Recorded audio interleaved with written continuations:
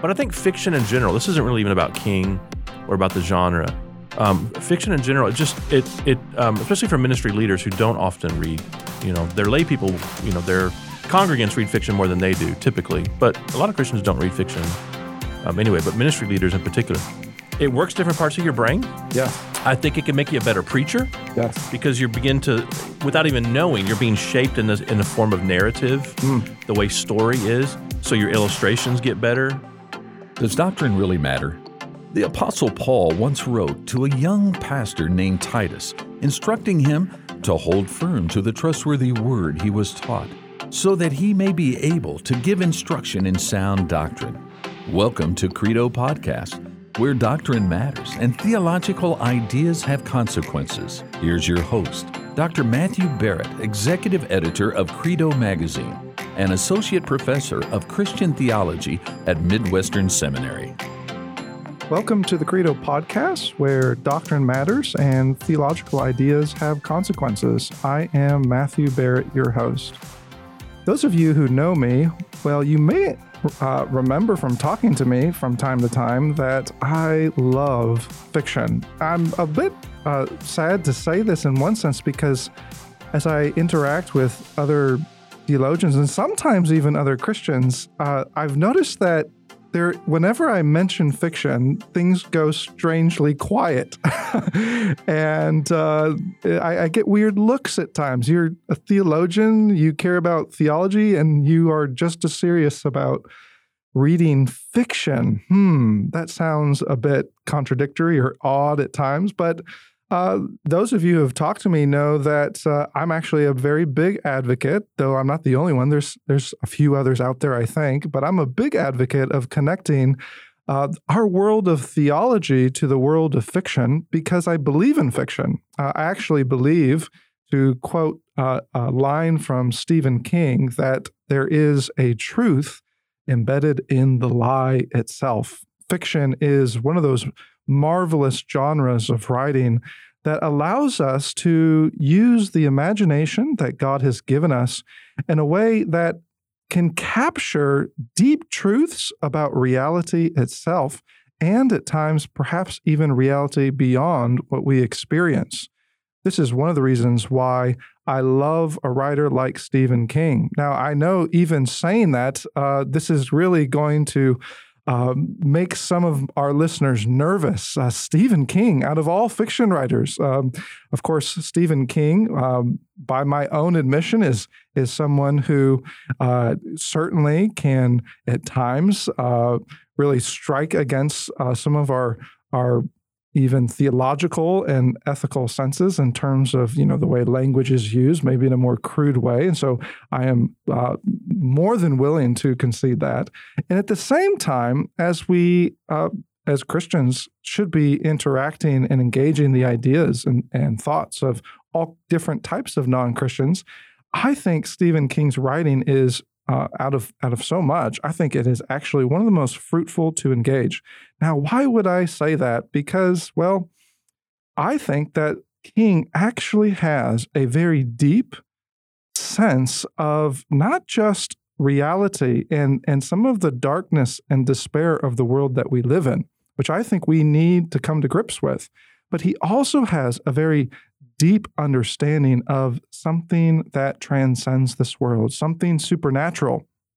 And it comes out in almost every single one of his books, and it comes out especially as King himself brings you as a reader closer and closer, both with your own destination, death and suffering and evil in this world, and that puzzling question, could there be hope? Could there be something beyond this world that actually enters into our reality and makes us think about who we are on a level that goes beyond so much of the superficiality that we typically see around us?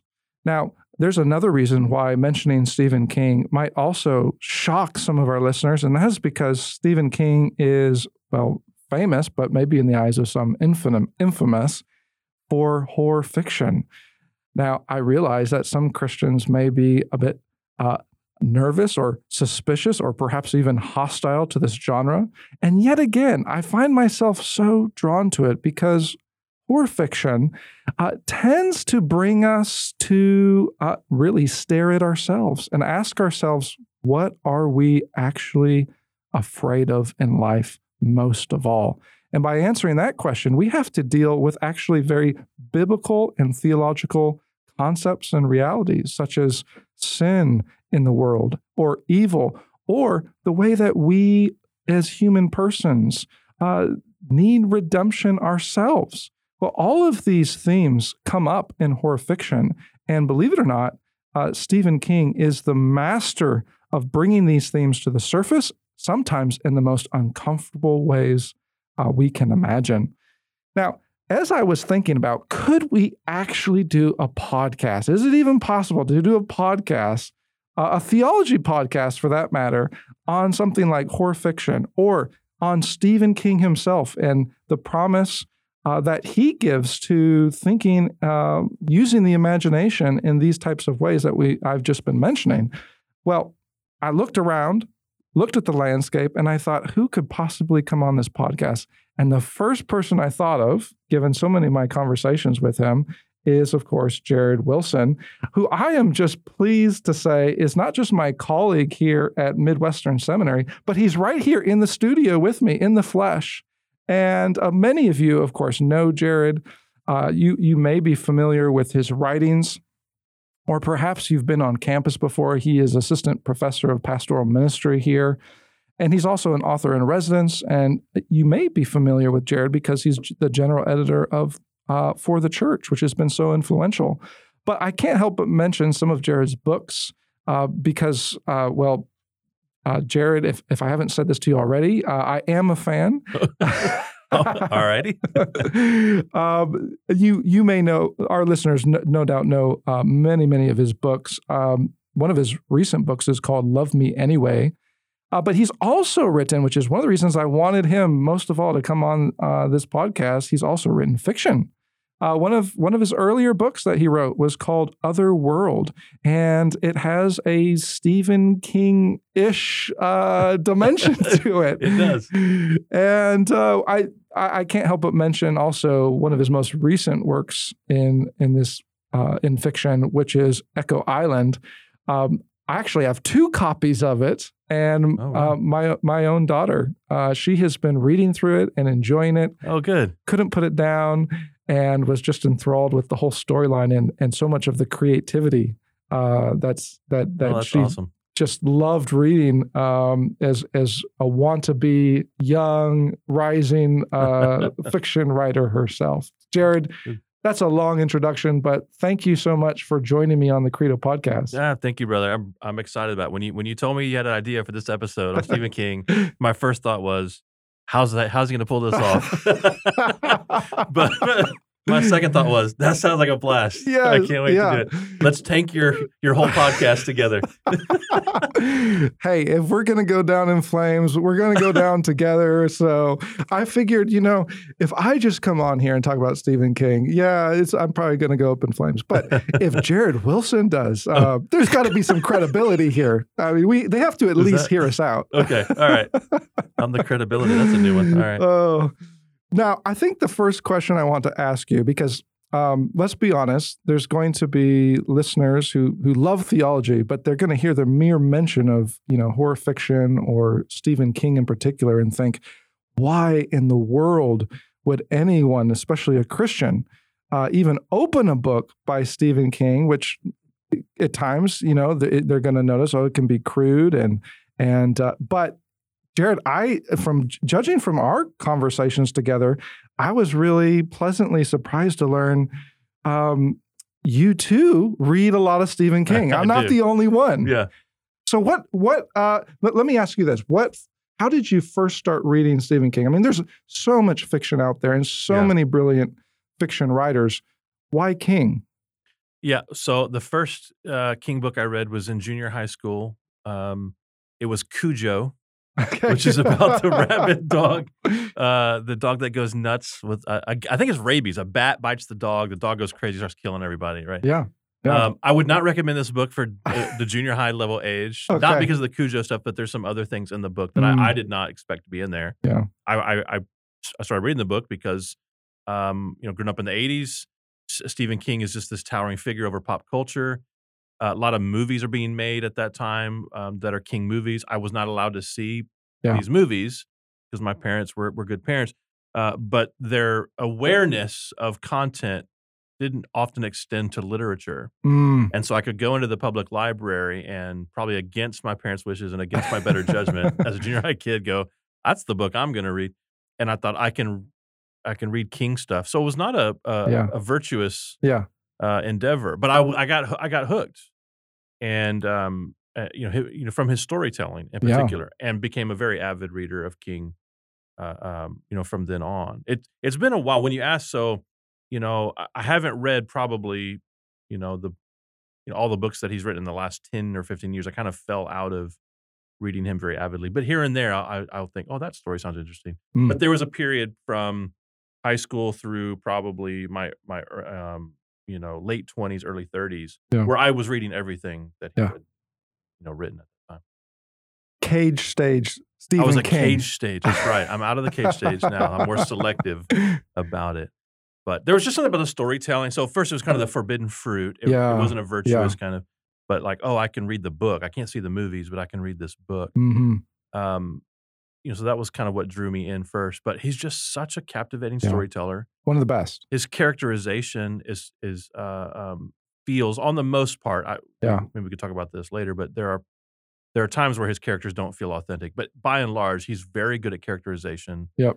One thing I had never discovered is in some of those early books, he's putting you in the thought life of the characters, which is not a thing that I was used to reading. Italicized words, so that's essentially the inner dialogue of characters, which in some writers' toolbox is kind of a lazy kind of writing, but in his it isn't, because he's really showing you sort of the fear and the articulation of fear and that was new to me. So I was picking up even tools for my own sort of pursuit of writing as well, and the way to conceive of stories and things. I want to get to Stephen King, and I want us to just talk about some of his novels that have influenced you and made you think about everything from the problem of evil to the existence of the supernatural and so on. But maybe before we even get there, we need to stop and just talk about writing itself. Yeah. Because most people may not know this, but he's, on the one hand, Stephen King is prolific when it comes to horror fiction, but he also has written a very serious and I think I'm right in saying a very well respected book called On Writing. Mm-hmm. And it sounds like, if I'm hearing what you're saying here, this, in some ways, this forbidden, maybe even accidental, stumbling upon Stephen King, in some ways, it starts because he's such a master storyteller. And I agree with you. I think the way that he lets you inside the character's mind is something that's extremely hard to do as a writer. But what I'm picking up on is it's not just the themes, but it's the writing itself. Is there a sense in which, as you're reading Stephen King, you're also learning how to tell a story? You're also learning how to write. Yes. Yeah. I mean, he has a voice. The best writing, the best storytelling has a voice. And how would we characterize his voice? It's undeniably him. It feels almost like, late middle age or, now older, but in the prime of when I'm reading him, he's a baby boomer, ex-hippie, anti-established. Yep. There's a embedded sarcasm. There's a playfulness. There's I'm against the man. Rock and roll plays a huge deal. He's a child of the 50s, 60s. So there's a lot of classic rock and even like doo-wop and kind of 50s and 60s rock and roll. The stuff of his adolescence. And that's just like flavoring. So there's a playfulness in the voice, maybe rebellious, but just sort of a rock and roll sense in the voice. Yeah. That it's catchy, particularly for young people. For a teenager, you're like, well, here's a man who sounds like a kid at heart. Yeah. And so much of his writing is like that. I like that phrase, a kid at heart. Now, I mean, when we think about his book on writing, first of all, I think the first thing I need to say is the second half of the book is just a stellar guide to the basics and to the basics of writing, but also what makes writing work, what makes writing really not just good but exceptional, what makes it just out of this world. And King, not all writers of fiction can actually turn that corner and then start being an instructor. He does it. I think he pulls it off. I struggle with it. I mean, I teach a writing course here. It's very called Writing for the Church. It's very light on mechanics because it's hard for me. I enjoy driving the car. There's things I know about the car. I want to tell you about the car. I don't know if I can tell you how to fix the car. Yeah. I don't know what's happening when I turn the key, what's going on under that hood. Oh. But King is one of those guys to go, here's what's going on under the hood, guys. Yeah. You need to make sure this piece fits into this piece. Like, I know what a working car looks like, and I can tell you something's wrong with it. Yeah. I don't always have the vocab, the mechanics of things. And he's one of those that can do both. It's exceptional. Yeah, he really is. The first half of the book is even better, I think, because he does something that I don't know of any book on writing itself that gets to the mechanics by first being autobiographical. Yeah. And his story is not just any story. Maybe we can focus on this for a second, right? Because as he tells you how to write, he tells you how he learned to write. And as he tells you how he learned to write, he inevitably has to tell you about who he is. And so he tells you how he met his wife. And he talks about which, as a writer, this is always so fascinating, how he made his first break as a writer. And, back then, what was, today probably not a lot of money, but back then was like, finding a treasure chest with his first contract. Yeah. When you're living in a trailer, which I think they were at one point. Yeah. And he might have been working as a teacher or something. Yes. But I remember him saying with the salary, I mean, they could barely make ends meet.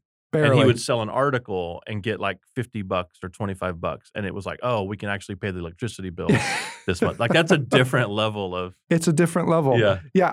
I love there's one point where he says he started teaching and he started picturing himself like 40 years later, still teaching these kids and just being like worn out and like, oh, every teacher says, oh, I'm working on a novel. And he talks about how, he's good. He by then he's saying this in this like, smoker's cough voice and this raggedy old tweed jacket that he's never, replaced. And it kind of dawned on him, like, I have to somehow break free of this and actually publish something while I still have some life in me. But what I love about this story, and again, those who are suspicious, why would we read a non-Christian, or why would we read someone who's going to talk about, horror fiction, or why would we read someone who might even at times be crude and is going to say things that we don't agree with as Christians? Right. Why would we do that? Well, I think this is one of the big reasons why, because he's honest. And King, in his book on writing, has a lot to say about honesty. In fact, I would say it's one of his cardinal rules. He says, if you're going to be a writer, and this is how he judges other writers, he says, if you're not honest, you stink. Yeah. You stink as a writer. And it comes through because as he starts talking about his own journey and how he makes his big break and starts to kind of rise and fame, he is very honest about his drug addiction. He's very honest about his family life and how, he talks about, door open, door closed, where he puts his desk, all these details, because he looks back and he realizes, my life was a real mess at one point. So I guess this brings me to another question for you, Jared. When we think about writing, and especially with someone like King in mind here, maybe there's some listeners out there who are future writers or trying to write themselves. But as you think about your writing, how much of writing should at some point come out of this honest, personal, and sometimes very transparent reality of your own life? Well, in some sense, all of it should. Yeah. The best theology, even if you're not writing things using illustrations that come from your personal life, it's driven from conviction. Yep. Right? I mean, you can be writing true things, but it doesn't sing if you don't actually believe it, right? You're not just regurgitating facts. You're echoing the conviction that you have, the thing that gets you up in the morning, that keeps you going when times are tough, when suffering hits. That's the best theology. It may have the same bullet point data as somebody else's, but the best articulation is one that actually comes from belief and from conviction and from someone who's owned that through their own life. One of the things that I tell my writing students in writing for the church, to be a Christian writer, you have to tell the truth, and that's even if you're writing fiction, you have to tell the truth, and that comes out just in the sense of honesty. In real life, would a character actually do this? Or is it just the convenience of your plot that's put them in that position?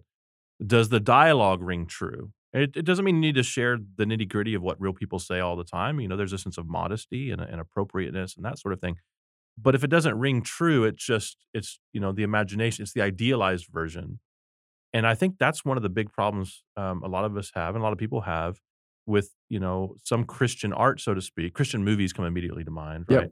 Yep. We're getting better with the technical aspect of those things, but every time I see a scene or a clip, I just think, people don't talk like that. You cringe. Right? Yeah. It sounds like the way we wish people would talk, but not the way they actually talk or what they'd actually do. I just have to say this right now, and my wife, if she listens to this, she's going to kill me for saying this because she loves these, but Hallmark movies. Okay, exactly. Well, that's exactly. So take it out of the Christian realm, the Hallmark movies, where it's just a very convenient, there's some misunderstanding that gets resolved once it's comfort food. Yep. But we don't watch that and go, that reeks of authenticity and that has a real component to it. And so the best art has it enhances or amplifies reality in some way, but it's also true to life, and it's honest just about people and about the state of the world. And I think the best writing, fiction and nonfiction, has that reflection of truth in it because we are truth people. Yeah. We're people of the truth. Jared, you better be careful here. You're talking about Stephen King, but you're starting to sound like C.S. Lewis. Yeah. So, well, he's maybe what you mentioned earlier about stories and about the truth and the lie. That made me think of Lewis's essay, "Myth Become Fact." Yes. Which is published in the God in the Dock collection, where he talks about these, that myth is just sort of the residue of the truth, the reflection of the truth. In Paralandra, for instance, he has the character Ransom say that myth, he discovers what myth is, which is gleams of celestial beauty falling on a jungle of filth and imbecility. So it's like, we know what the truth is as Christians. We know the truth, but in the curse and the brokenness of the world, the image of God. Things are broken; they're shattered. So it's like these shattered images, and in these little stories here and there, Stephen King or others, you have a shard. It's not the whole truth, but there's this glimmer, this glimpse that points you otherwise. And so Lewis would say that even the myths, the reason that they resonate with us and that they endure, in some cases thousands of years, the reason these things endure is not because they're historically true or factually true, but there's a residue of truth in them. Yes. There's a gleam of celestial beauty in them. We can hear it and go, there's something there. It's not the real truth, but there's something true in it. Absolutely. Yeah. And the reason we can say all this, right, theologically, is because, we've been made in the image of God. Right. And even after the fall, Scripture is very clear that this image is still there. It's still there in every one of us, even Stephen King. Yeah. And I think C.S. Lewis would appreciate that. I love this, if I can just paraphrase King for a minute here, because I think this builds off of what C.S. Lewis is getting at. And here he's talking on the heels of sharing some of the most personal struggles in his life, his drug addiction, for example. Which, this is a whole nother story. Some of his novels were written while he was on that drug addiction. That's right, yeah. Some he doesn't really even remember writing, I think. Yeah, he's like, I don't remember writing that novel, but it sold. So. That's right. But he says at the end of it, he says at one point, and this, goodness, I circled this in the book maybe twice, because he says at one point, he had to come to to a moment of crisis where he said to himself, I am willing to give up writing itself for the sake of overcoming not just this drug addiction, but recovering my family. And that spoke volumes, right? That showed me here is a writer who understands the truth of what it means to be a human person, what it means to have human dignity, what it means to care for and to love others. And then he says this, and so he brings us back to the task of writing, and he says, okay, well then, how do we write, and what is our priority? And you want to be a writer? I want it more than anyone. But how do we position ourselves? What is our posture? And he says, art is a support system for life. Life is not a support system for art.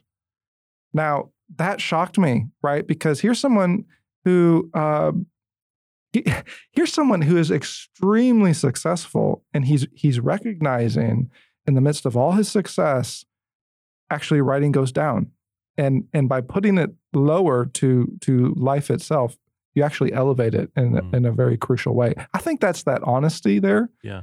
That you don't always get in other writers, but you get with King. Yeah, it's a hard-won experience as well, because Yes. essentially what he's saying is that real life is better. And when you're an artist, sometimes it's difficult to believe that. Yeah. Because real life is, I can control what's in my art, Yeah. To a large extent. I can't control what's in my real life, and my real life may be very difficult, and his was. And so we think, gosh, I live for my art. Art is the transcendence, and so on and so forth. And so it's very astute to say you actually fail, even if you're creating great art. Yeah. But you're hurting the people around you, which he was. Yep.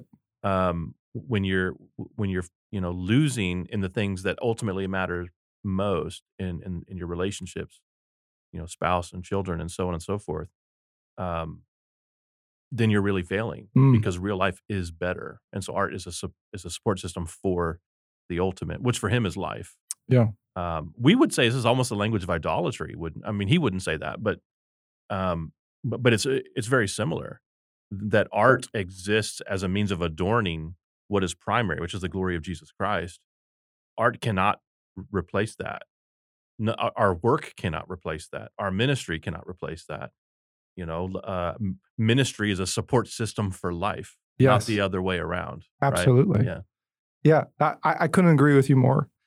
Now, this brings us to, and maybe this is a good transition for us, right? Because we do want to get to, some of those novels Right. that we've read, and talk about, especially from our theological lens, right? I read a Stephen King novel, and I'm circling things that probably 99% of readers don't care about. Right. Okay. And it's often things that trigger a certain theological interest for me. But maybe this is a good transition point, because as in his book on writing, as is towards the beginning, he is telling the story about how he met his wife. It's just a lovely story. And you can really feel, they've been married for so long now, but you can start to really sense in this book, just even that early just love they have for each other in the midst of some of those really difficult trials, being broke and trying to make it as a writer. But as he's describing his wife and himself, he says at one point, while I believe in God, I have no use for organized religion. Now, you have to understand the context here. This is coming out of him describing his own wife's background, and what she likes and doesn't like about even some of her Catholic upbringing, that sort of thing. But this statement is one that stuck out to me. And he moves on from there. He doesn't dwell on it. But I thought, now this is fascinating, because here is a writer who says he does believe in God. And at the same time, at the very same time, he does have a real suspicion towards, I think we could even put it stronger than that. He says, I have no use. I have no use for organized religion. And I think we actually see this come out in his books. Constantly we do. Constantly. Yeah. Right? Constantly. Now, here's the thing. Here's where I think we have to just go, right? we might assume, and maybe this is what our listeners might assume, they might assume, okay, well, that can only come out in a very negative way. And granted, it often sometimes does. I mean, we'll talk in a minute about his book, Carrie. And I mean, I think there's a real example where you see it come out. Yeah. But it can also come out in a very, I mean, at most, a very positive way, or perhaps even in a very curious way that actually opens the door to, okay, he has this belief in God. How does the supernatural actually influence the way he writes about reality itself, including some of the harshest parts of our reality? Yeah, and in some ways, King is just sort of the, I don't know, prototypical is not the word, but and stereotypical isn't the word either, but emblematic of his generation in particular, his region. He's a New Englander, so growing up in Maine, Methodist upbringing, as far as we can tell, not necessarily nominal, church-going Methodist, but he says when he was 18, he left because he had no use, for organized religion. In a way that, like, Flannery O'Connor's South is sort of a Christ-haunted South. King's New England, or his Maine, and even his fictional towns are kind of God-haunted towns. And he has the kind of, so when I was pastoring in Vermont, you'd meet countless folks who hadn't been in church for 40 years or whatever, and they would say, "I'm spiritual, I'm not religious." Mm. And most of them, when they say that, what they mean is, I literally don't even think about anything spiritual until someone like you asks me about it. But some of them, that's usually what they mean. Like, I literally don't even think about anything spiritual until a pastor asks me about my soul. But a fair number of them have a kind of sentimental spirituality that has its roots in, for some, where I was the most recent, when Vermont was religious, the last time it was dominated by religion, it was Roman Catholic. Mm. Of course, New England in general was the hotbed historically of the of the Great Awakening, new divinity, and so on and so forth. So it would have been Protestant at one point, then Catholic, then just sort of burnt over kind of district. But I think King kind of carries that around, a sentimental spirituality. I think I don't know if he would say I'm spiritual, not religious, but that's the vibe I get. I don't know how old he is now, but 70-year-old man, whatever, maybe a little older, of his generation who, fight the man, but he has this kind of sentimentality for, good and, there's a right and wrong. There's, he's a child of the 60s, so justice and peace and those sorts of virtues, which create a kind of spirituality for him where he has no use for organized religion, but, he believes there's a God because there's a sentimentality that connects him to a sense of God. And he believes that there's such a thing as evil because his sentimentality connects him to those sort of archetypes and sort of thing. And I think, when we talk about New England, right, I think to their credit, they have a very honest, a very transparent understanding of as a culture. They'll shoot you straight. That's exactly right. I mean, right. If you were to walk in there and say something like, there's no such thing as evil, and there's nothing. They're gonna have a word with you. Now, when we talk about King, right? I mean, most people, when they hear the name Stephen King, they think of some of his big sellers, right? It, The Shining, Pet Sematary, which is another one that is just classic in a sense.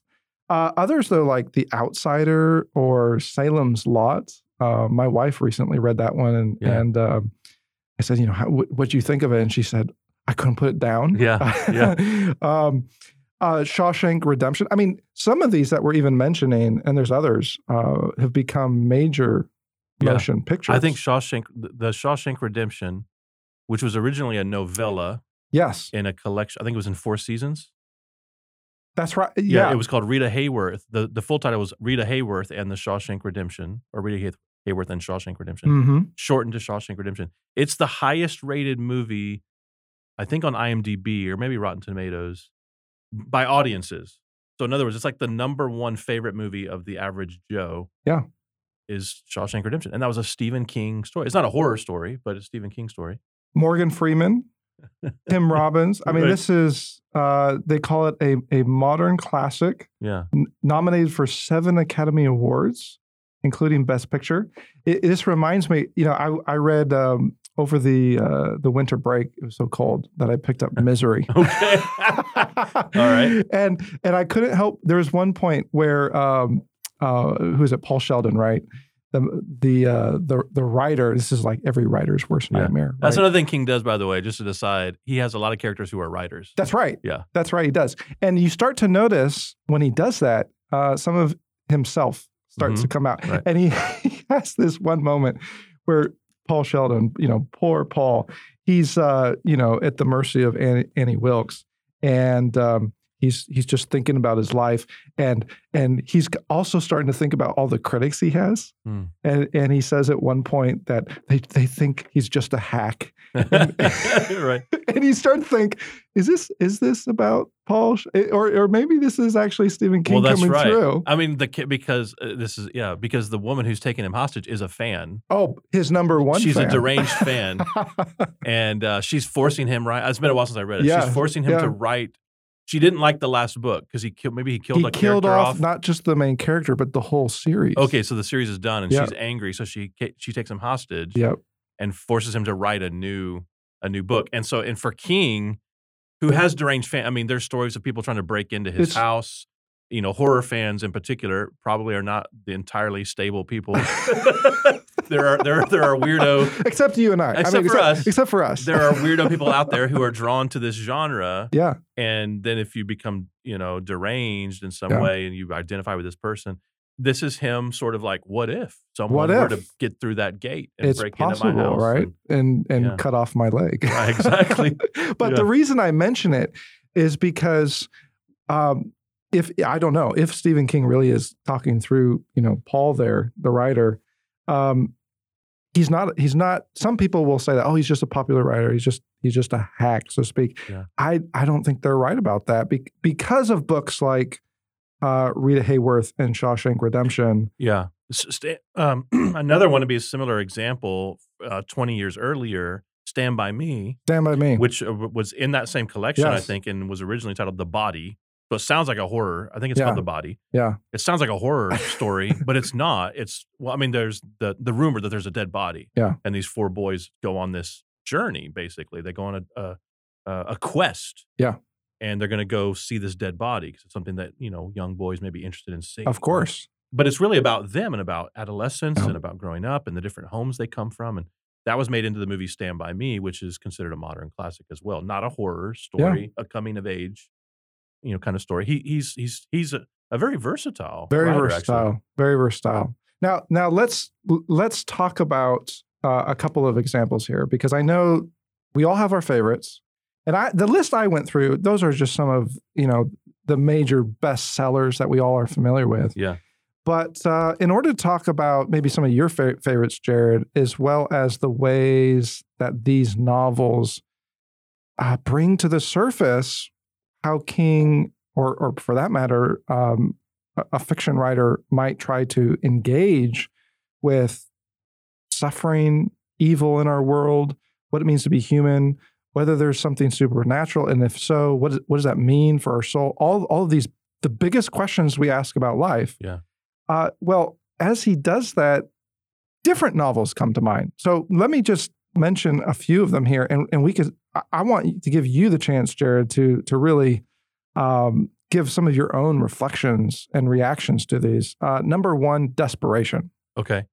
Can we reverse and go back to Carrie? Yes. Oh, sure. Yeah. I think that was his first novel. I do want to talk about Absolutely. Let's go back to Carrie for a minute. Yeah, because I think so what you have in Carrie, which I think was his first novel, and you were sharing, maybe you can share, I wasn't aware of this, the backstory. What was the inspiration behind Carrie? Yeah, and I don't know that this is the case with all of his novels, because he often talks about how he forms a novel with the question, what if? Right. So sometimes it's not this personal, but this one was. Okay. And he talks about how he knew and it was very familiar with, going back to his days in school, with several different families, 2 girls in particular, and he tells the real story about how he calls one of the girls Sandra, and how Sandra and her mother live in a trailer home, and he goes to visit her, and I'll just read it here. He says, dominating the trailer's living room was a nearly life-size crucified Jesus. Eyes turned up, mouth turned down, blood dribbling from beneath the crown of thorns on his head. He was naked except for a rag twisted around his hips and loins. Above this were the hollowed belly and juddering ribs of a concentration camp inmate. It occurred to me that Sandra had grown up beneath the agonized gaze of this dying God, and doing so had undoubtedly played a part in making her what she was when I knew her back then, he's referring to. A timid and homely outcast. And that's a big theme for him, right? Outcast, who went scuttling through the halls of Lisbon High like a frightened mouse. And then he goes on to say how he walks in, he's staring at this crucifixion, and Sandra's mother says, as she's watching him, right, that's Jesus Christ, my Lord and Savior. Have you been saved, Steve? And he says, I hastened to tell her I was saved as saved could be. Although I didn't think... I'm a Methodist. Yeah, that's right. Although I didn't think you could ever be good enough to have that version of Jesus intervene on your behalf. The pain had driven him out of his mind. You could see it on his face. If that guy came back, he probably wouldn't be in a saving mood. Mm.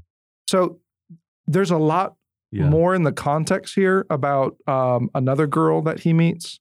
And to be very honest with you, I mean, you can read about our listeners can read about it. He goes on to say it's 2 very sad endings to these girls in their lives as they come out of this just beaten context, brutally bullied in school. Right. And then going home to a very rough environment, but at the same time having over them this hanging, dying God, as he refers to. So it's out of this context that he comes up with this idea. I mean, that's the book. Carrie. Yes, Carrie is an outcast. She comes from a broken home. Her mother is hyper religious, and in King's economy of religion, she's flaming fundamentalist, hyper. But almost Pentecostal as well. I don't think King quite gets the categories. So he very often mixes things where you would think, well, that's more of this and that's those worlds don't usually meet. But in his mind, it's all the same. So he kind of lumps it all together. So she's kind of this hyper fundamentalist / Pentecostal, hyper charismatic. She's what we would call judgmental, legalistic, extremely. Yeah, not just someone who's a little strict. She's kind of crazy, actually. Yes. And abusive. Major guilt trips on Carrie. And so Carrie is homely. She's plain. Yeah. She's shy. And she's bullied at school as well as an outcast. So you have that, kind of picture there.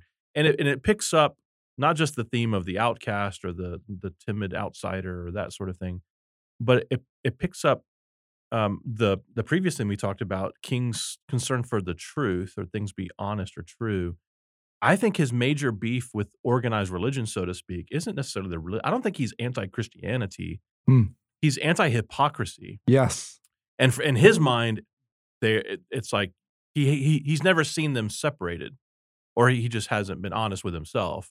But his experience is the people that I know that claim to speak for God, I see their everyday life, and they're abusive, they're harmful, they're liars, they're adulterous, which is this. And so that sets, from this first novel, it really sets a recurring theme.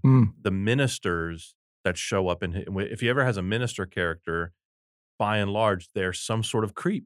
Yes. If they're not outright villainous, they're hypocrites of some kind. And part of that is, I think, King's anti-establishment, youth coming, because he doesn't like the government either. He's a hippie. So anything organized, if it's the man, he's against it, right? Yeah. So there's that, but I think there's also just this, his sense of hypocrisy and organized religion kind of diluting. I don't think as we continue to talk, we can bring up some evidence of this. I don't think he's anti-Christianity. I don't think so either. Right. he's anti-organization. Right, yeah. Right. So I could see how some Christians out there would confuse the two. But in terms of, many of the themes of Christianity itself are portrayed very favorably by him. Right. Whether he always intends to or not. You think about Carrie, let's just take an example here, right? We don't have to tell the whole story, but she has this supernatural power. I think we could call it that. And it could even be potentially destructive. Right. Right. We're not talking here about just merely changing another person's behavior or bringing them to their knees. We're talking about the ability potentially to bring down, an entire building. Right. This is the type of power we're referring to. And, I don't want to give away the whole story, but towards the end, this is the classic, prom scene and all this. There is this sense in which all of the abuse she's taken on her shoulders, both at home with the guilt and just the sick ways that her mother punishes her in the name of Jesus. And then at school, in which she's the outcast, she's the ugly one, she's the one that is the filth of society, the picture of not cool. Yeah. All of a sudden, when her moment comes, and she almost outside of herself, right? It's almost uncontrollable. The power just is unleashed, and it wreaks havoc on all of those who inflicted pain on her. There is a sense at the end, besides what's right or wrong in terms of, the individuals in the story, there is a sense in the end where you start to feel like this actually has a lot to do with justice. Yeah, and do you remember the decisive moment? The moment in which she unleashes her power is when they dump the pig's blood onto her. And it's, I think spoiler alert. It's been out a long time. So if you haven't, I think whether consciously or unconsciously, I think consciously, I think he's smart enough to know what he's doing. Yeah. This is a kind of, because the crucifixion thing plays such a big deal through the whole book, the image of it in the house. This is a kind of crucifixion scene. She's covered in blood. She's standing in front and above everyone on that stage. Yeah. They've faked that she's the winner of the prom, or she's the winner, but it's a joke that she's the prom queen. It's a massive. They're all making fun of her, and they're all laughing, and they're jeering, they're taunting. What does this remind you of? Someone who's paraded, and they're meaning it for evil, and they're jeering, and they're taunting, and they're covered in blood, and yet in the same moment, she is executing vengeance through this moment on those who are against her, who are evil. I think it's in his weird, it doesn't neatly line up. No. But for King, this is that victory in the moment of death, victory in the moment of blood, crucifixion type scene where we know the reality is at where they thought they had defeated Christ, he was actually putting the forces of evil to open shame, triumphing over them in his cross, right? It's a very similar kind of thing happening. It is so vivid. Yeah. And in one sense, in a very healthy sense, repulsive, that it strikes such a chord where you're reading this and you just think, how could this be accidental, right? This is too big of a coincidence. So Carrie, of course, this is, I think, one of the most striking books in which you have so many of these themes that are so precious to us in Christianity come out in a very real way that all of us, anyone who's been to high school, can certainly resonate with. But it's not just Carrie, right? Yeah. Desperation and Revival. Here are two novels where in totally different ways, right? If Carrie is a very, here's judgment literally coming down from the rafters. Right. Here with Desperation and Revival, we enter a different type of world. Yeah. Well, what's interesting, and so Desperation to me stood out when you asked about doing this. It's the one that kind of leapt to the top. It's not one of his better known novels. Came out probably 20 some years ago. He released it in a companion novel. So you talk about him being prolific. He released these two 600-page novels at the same time Desperation by Stephen King, The Regulators by Richard Bachman. He wrote that under his pseudonym, which by then we all knew who that was him. They had similar covers. They take place in sort of parallel universes, similar. They're like mirror images of each other. I much prefer Desperation, despite the fact that Desperation is one of his also. I don't want to say goriest, but the evil is heavy in the book. It has one of the most evil kind of premises. I mean, he's always dealing with good and evil, but it just is. It's a horrific premise. The plot is there's a town in Nevada, almost a ghost town, Desperation, and it begins with this family who's driving through this desolate highway. There's no place to stop. There's no gas station, and the sheriff pulls them over. A cop pulls them over. They're in the middle of nowhere, nothing around, no witnesses. The cop comes up, and there's just something off about him. Yeah. And he eventually takes them captive, takes them back to Desperation, and locks them up. And it's like a ghost town. And what they discover is this guy's been doing. And there's no recourse because they're in the middle of nowhere. And this is pre-cell phone, of course. And, all those sorts of things. And the plot, of course, expands to the reality is that the cop has been possessed by by this demon, which in the book is Tak, T-A-K. And the demon needs a different host. There's all sorts of elements to it. But the reason it stands out for me, because he's dealt with these kinds of things, spirits and those sorts of things before. I should also note one thing that King does, which is notable, because it's not true in a lot of horror stories. Even if you think he's glorifying evil or violence, whatever, it's always clear that evil is evil. Yes. That it's not good. That's right. He doesn't. He may be depicting things at varying levels of explicitness. I don't think he's that gory, honestly. His the movies are the gory. Movies end up being but gory. The books really aren't. They're not. It's surprising. They're more scary. They're more sort of terrifying in that sense. They're not really gory. So they're not explicit in that sense. But he's never, the bad guy's never the good guy. Yeah. The evil is evil. And we're going to try to defeat that evil. There's never an evil, and if evil ever even looks to triumph, it's not depicted as a good thing. So he doesn't have an upside down view of morality or spirituality here in that sense. But anyway, so you have evil, which he's dealt with. But what I had not seen him do up to this point was have an explicitly Christian character, basically almost like an evangelical character who was positive.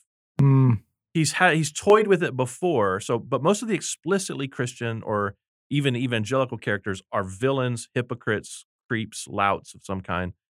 When he has positive characters like Mother Abigail in The Stand or, John Coffey in The Green Mile, those characters are more the sentimental religion type. They're Christ figures, so to speak, but they're not Christians. Yeah. They're, New Agey even. Mother Abigail's even more kind of a New Agey, person. But it's more of his sentimental thing coming through.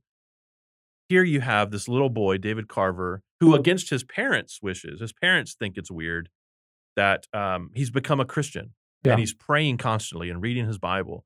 And he's almost an outcast from his family because his parents are kind of weirded out by it. And but he prayed. So this, part of the backstory is he prayed for a classmate of his, I think it is, who was sick or dying, and the classmate was healed. Didn't die or whatever. And the little boy goes, "This is evidence." So he's prayer. So the whole time they're kidnapped, and there's other people who are kidnapped, of course, and there's these really horrifying things taking place from this demonic presence. He's continually like, no, God has a plan. And it's this tension. The theme that King is playing with is this just a sentimental thing, right? Is this little boy just deluding himself? Because the reality is things do not look good, and he's holding on to this. And people are saying this to him. Yeah. To the boy in the story, like, why are you? The God's not there. And there's even a line in the where I think the sheriff says, "There's no God in desperation." Like, you can believe all that stuff out there, but once you're here, like he literally says, "There's no God in desperation." And the little boy continues to pray. Well, again, I'm not trying to spoil the whole thing, but because some horrific things happen. But in the end, it becomes this weird meditation on it's theodicy. Where is a good God when there is suffering? And in the end, the boy convinces one of the, not his father, but one of the other figures, that there is a God. And in fact, the man eventually sort of even teaches the boy a lesson. And he has this folded up piece of paper in his pocket at the end of the story. The little boy does, and he pulls it out and opens it up, and because they're looking for answers. What's the answer to this? And he opens it up, and the answer is 1 John 4:8, God is love. And that's sort of King's, he's not a theologian. He's not even a Christian, right? But that's King, in my mind, giving us something, that God is love, and you can trust him even when there is suffering, and that God cares for you even when horrible things are happening to you. And he's affirming, Yeah. I don't know if he believes this, but in the story, in the universe of the story, it's affirmed as a true message. Mm. The kid is not a fool for believing this stuff. He may not have all the answers, and that's part of the mystery of the thing. But in the end, the boy is vindicated for his belief. And I just thought, I've never seen that in a King story at all. No. A good No. character. I mean, part of the way he gets away with it, I guess, is because it's a little boy. Yeah. And a little boy's faith isn't corrupted by hypocrisy and those sorts of things. The naive faith. Well, I was going to say, for King, children and youth actually have a certain Yes. sacred place. Yes. Many of his other books bring this out as well. And I mean, you think of his story, The Outsider, or even Pet Sematary. I mean, in so many of these stories, children play a prominent role. And not always, but often, King communicates that the voice of the child bears more truth to it. Yes. Than all of these adults who think they have life all figured out. Yeah, you sell out. I mean, I think that's his anti-establishment Yes, coming through. yes. Honestly. And then coupled with that is some of the hypocrisy. Yeah. Right. Is they're hypocrites. Right. Right. The So romanticization of adolescence. Adolescence. Yeah. But again, he a child of the 50s, 50s and 60s. So his characters that sort of take place in that time period, they feel authentic. Mm. They sound real. Yeah. Because that's who he was. They came out of real life. Right? So desperation, and I think you're right to point our listeners in this direction because this is a very unique case. But what about revival? Yeah, so Revival is one of his more recent novels. I think it in the last 5 years, certainly in the last 10 years, but it's a more recent novel. It's probably the newest one of his I've read. And it's almost the flip side. I don't know if King is meaning this, but the main character, well, not the main character, but one of the main characters is a Methodist minister who comes to town. His name is Charles Jacobs, I believe. And he becomes the new minister in town. And the main character is a part of a family that's a church-going Methodist family. Where have we heard that before? I think this is part of King's own background. And in this small town, and they go to church, and he's captivating, he's compelling, he's young. He starts leading the youth group. And in the youth group, they're doing science experiments, and playing games. And I mean, I'm having flashbacks of to my own sort of like you got to keep them entertained. And we always liked it when the youth pastor preached on, because it would be compelling, it would be funny at least or something. And that's who this guy is. He's the cool guy. He's the minister who wears jeans. Yeah. He's the minister who has a pretty young wife. All the young boys are infatuated with his wife because she's so beautiful. And they have 2 little kids, and all the girls love the 2 little kids. They play with the kids and want to babysit all the kids. It's just such a familiar picture. Yeah. But what happens is this tragedy strikes, and because it's a newer novel, I won't give everything away, but a tragedy strikes, which causes the minister to get up, and they all remember this. This is like what haunts the novel for the rest of the story as these characters age. Mm. So the main character is just a little boy when the story begins and when this event happens, but he goes all the way through adulthood, through the whole story. And what he remembers is the Sunday the minister got up and preached the sermon in which he basically renounced his faith. Oh. That he's abandoning it all. He doesn't believe it anymore. He preached I no longer believe. And King traces the impact of that sermon on the church and on the town itself to say, when you have someone who's just so riveting, I think there's lessons for us there, and just in terms of celebrity culture. I mean, he's not a celebrity, but in that context, when everything is on this guy's voice, even if he does not say he doesn't believe, but if he falls, disqualifies himself morally, and you see the whole thing crumble. We see this story play out in evangelicalism over and over again. And that's what happens. And it begins to affect the faith of others. Yeah. So King knows, if I'm looking to this guy as my compelling reason to be a believer, and then he comes back and says, I don't even believe this stuff anymore. Now you're thinking, well, do I really believe this? And it just sends these people spiraling. Yeah. But it's a piece of what they call cosmic horror. Yeah. as the book develops, and it's a very slow burn. So nothing supernatural, so to speak, really happens until almost 2/3 of the way through the thing. You're just following this story. Mm. And it's a very compelling story. And the whole time I'm reading it, I'm going, I thought there was something scary. I thought this was You keep waiting for it. supernatural. Yeah, I'm waiting for like the evil, spirit to show up or something. And I'm reading, and it's just you're following this guy growing up and the jobs he's doing and all these things. But it's the impact of what this guy renouncing his faith has done. But it's almost a Lovecraft type story in that I think what King is doing, and again I won't spell out the whole plot, but becoming our own gods. What this minister essentially becomes is someone who wants to put himself on the throne of his life, and even control creation. This is where some of the supernatural stuff starts to come about. Right. He becomes the villain because he's trying to look into the other world. He's trying to. The tragedy is he's lost someone and he wants to see them again, visit them again. Yeah. So you're almost even dealing with. I don't know if King would be aware of this, but we have in the scriptures clear forbidding of divination and seance type, of trying to talk to the dead. And King is clearly showing that as you don't want to mess with that. Yeah. There's no Ouija board in the novel that I remember, but it's like King is saying, don't play with that. Yeah. It's going to open something that you don't want to mess with, which is a very Christian message. Yes. Yes. And that's exactly what happens. The guy, he aspires to something that's too big for him. He wants to put himself in the place of God, control the elements of nature. I mean, he really is this unhinged, and he opens up a door that he should not open up. Yeah. Now, Jared, Okay. let me all three of these examples, right? Carrie, desperation, revival. I mean, there's others we could mention, right? Stand. Yeah. Green Mile. I mean, there's other examples, of course.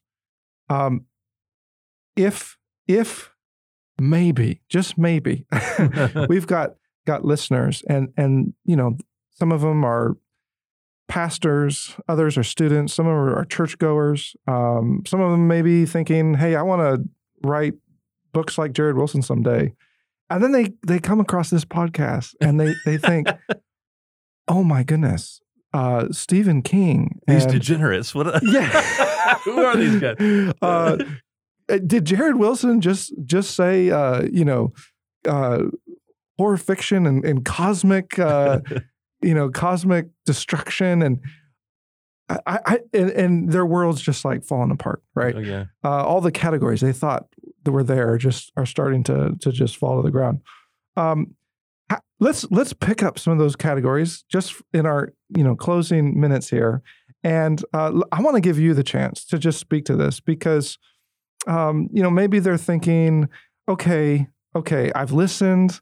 I think I'm tracking. There actually is something quite crucial that as Christians we need to learn. Not just, and it's not even really about Stephen King, is it? I mean, it's about, can we actually learn from those who are discovering truth wherever it be in a way that makes us think about the biggest questions of life in a way that's true and honest and real.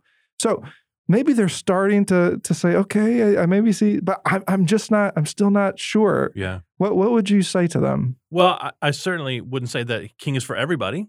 And there's different sensibilities, different sensitivities, and just interests in different kinds of genres as well. So I'm certainly not saying, that everyone must read horror fiction. I don't even read horror fiction beyond outside of King. I don't know if you do as well, but like I used to think I liked fantasy literature, and it turned out I really just liked Narnia and Middle Earth. I like Tolkien and Lewis. Yeah. And I haven't really liked anything outside of that. So I don't really like fantasy.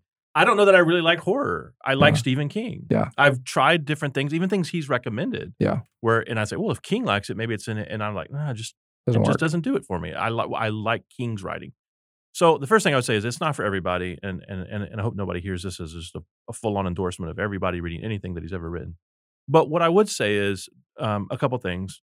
Number one, to be conversant with the culture means at least having some awareness or familiarity. It doesn't mean immersing yourself. It doesn't mean obsessing. It doesn't mean opening yourself up to anything indiscriminately that might be out in the culture. But he is probably the most read author of the last 20, 30 years or more. The most read best-selling author, for sure. And having some conversant knowledge of him could be helpful. just in being able to navigate life with unbelievers who would be familiar with his, not just his writing, but the kind of spirituality that is there as well. But I think fiction in general, this isn't really even about King or about the genre. Fiction in general, especially for ministry leaders who don't often read, their lay people, their congregants read fiction more than they do typically, but a lot of Christians don't read fiction anyway, but ministry leaders in particular. It works different parts of your brain. Yes. I think it can make you a better preacher. Yes. Because you begin to, without even knowing, you're being shaped in the form of narrative, the way story is. So your illustrations get better. Not because you're directly drawing them from the things you're reading, but just your sense of story and your sense of being able to put a narrative arc, even to the sermon itself, I think, of rising action, climax, falling action, the way you construct your sermon. Like these are things I talk about with my ministry students all the time, is having an arc to your sermon points and to the narrative of the sermon. Fiction helps you with that. It just shapes you as you read it to have that. You do get, I think you can be formed in a kind of empathy because you see the internal lives of people who aren't like you. Yep. People in different cultures, people from different walks of life. You're exposed, maybe into, if you read historical fiction, you're exposed to points in history that you may not be. But it works different muscles. I think it makes you a more well-rounded person, a more empathetic person, and I think a more compelling communicator very often as well. And, I mean, Jared, you're a writer yourself. Yeah. Would you go so far to say it makes you a better writer?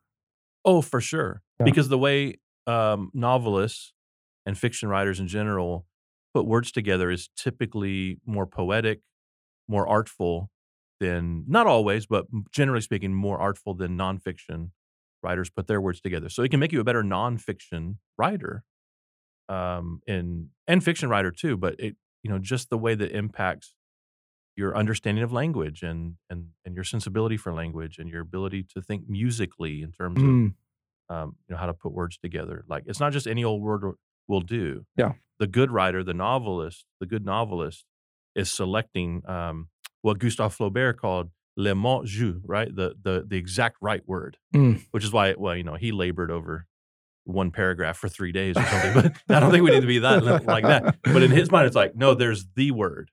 I know I can use a word, but there's the word. It just can make you a more sort of circumspect and artful sort of communicator. And I would, from my side of the table, I would say, I would just add, I think it can even make you a better theologian. Okay. Right? Expand on that. Well, I mean, you were talking a minute ago about how it makes you a better preacher. And I actually really agree with that. In fact, one of the things, what I'm always asked, by pastors or seminary students going in the church, how can I become a better preacher? One of the first things I say is, do you read fiction? Read fiction. Wow. Because, I mean, there's the practical aspect, right? Of, are you able to tell a story? Well, that's in one sense, that's preaching. You're telling a story. It has to have that arc. Yeah. It has to have that climax. It has to have a destination.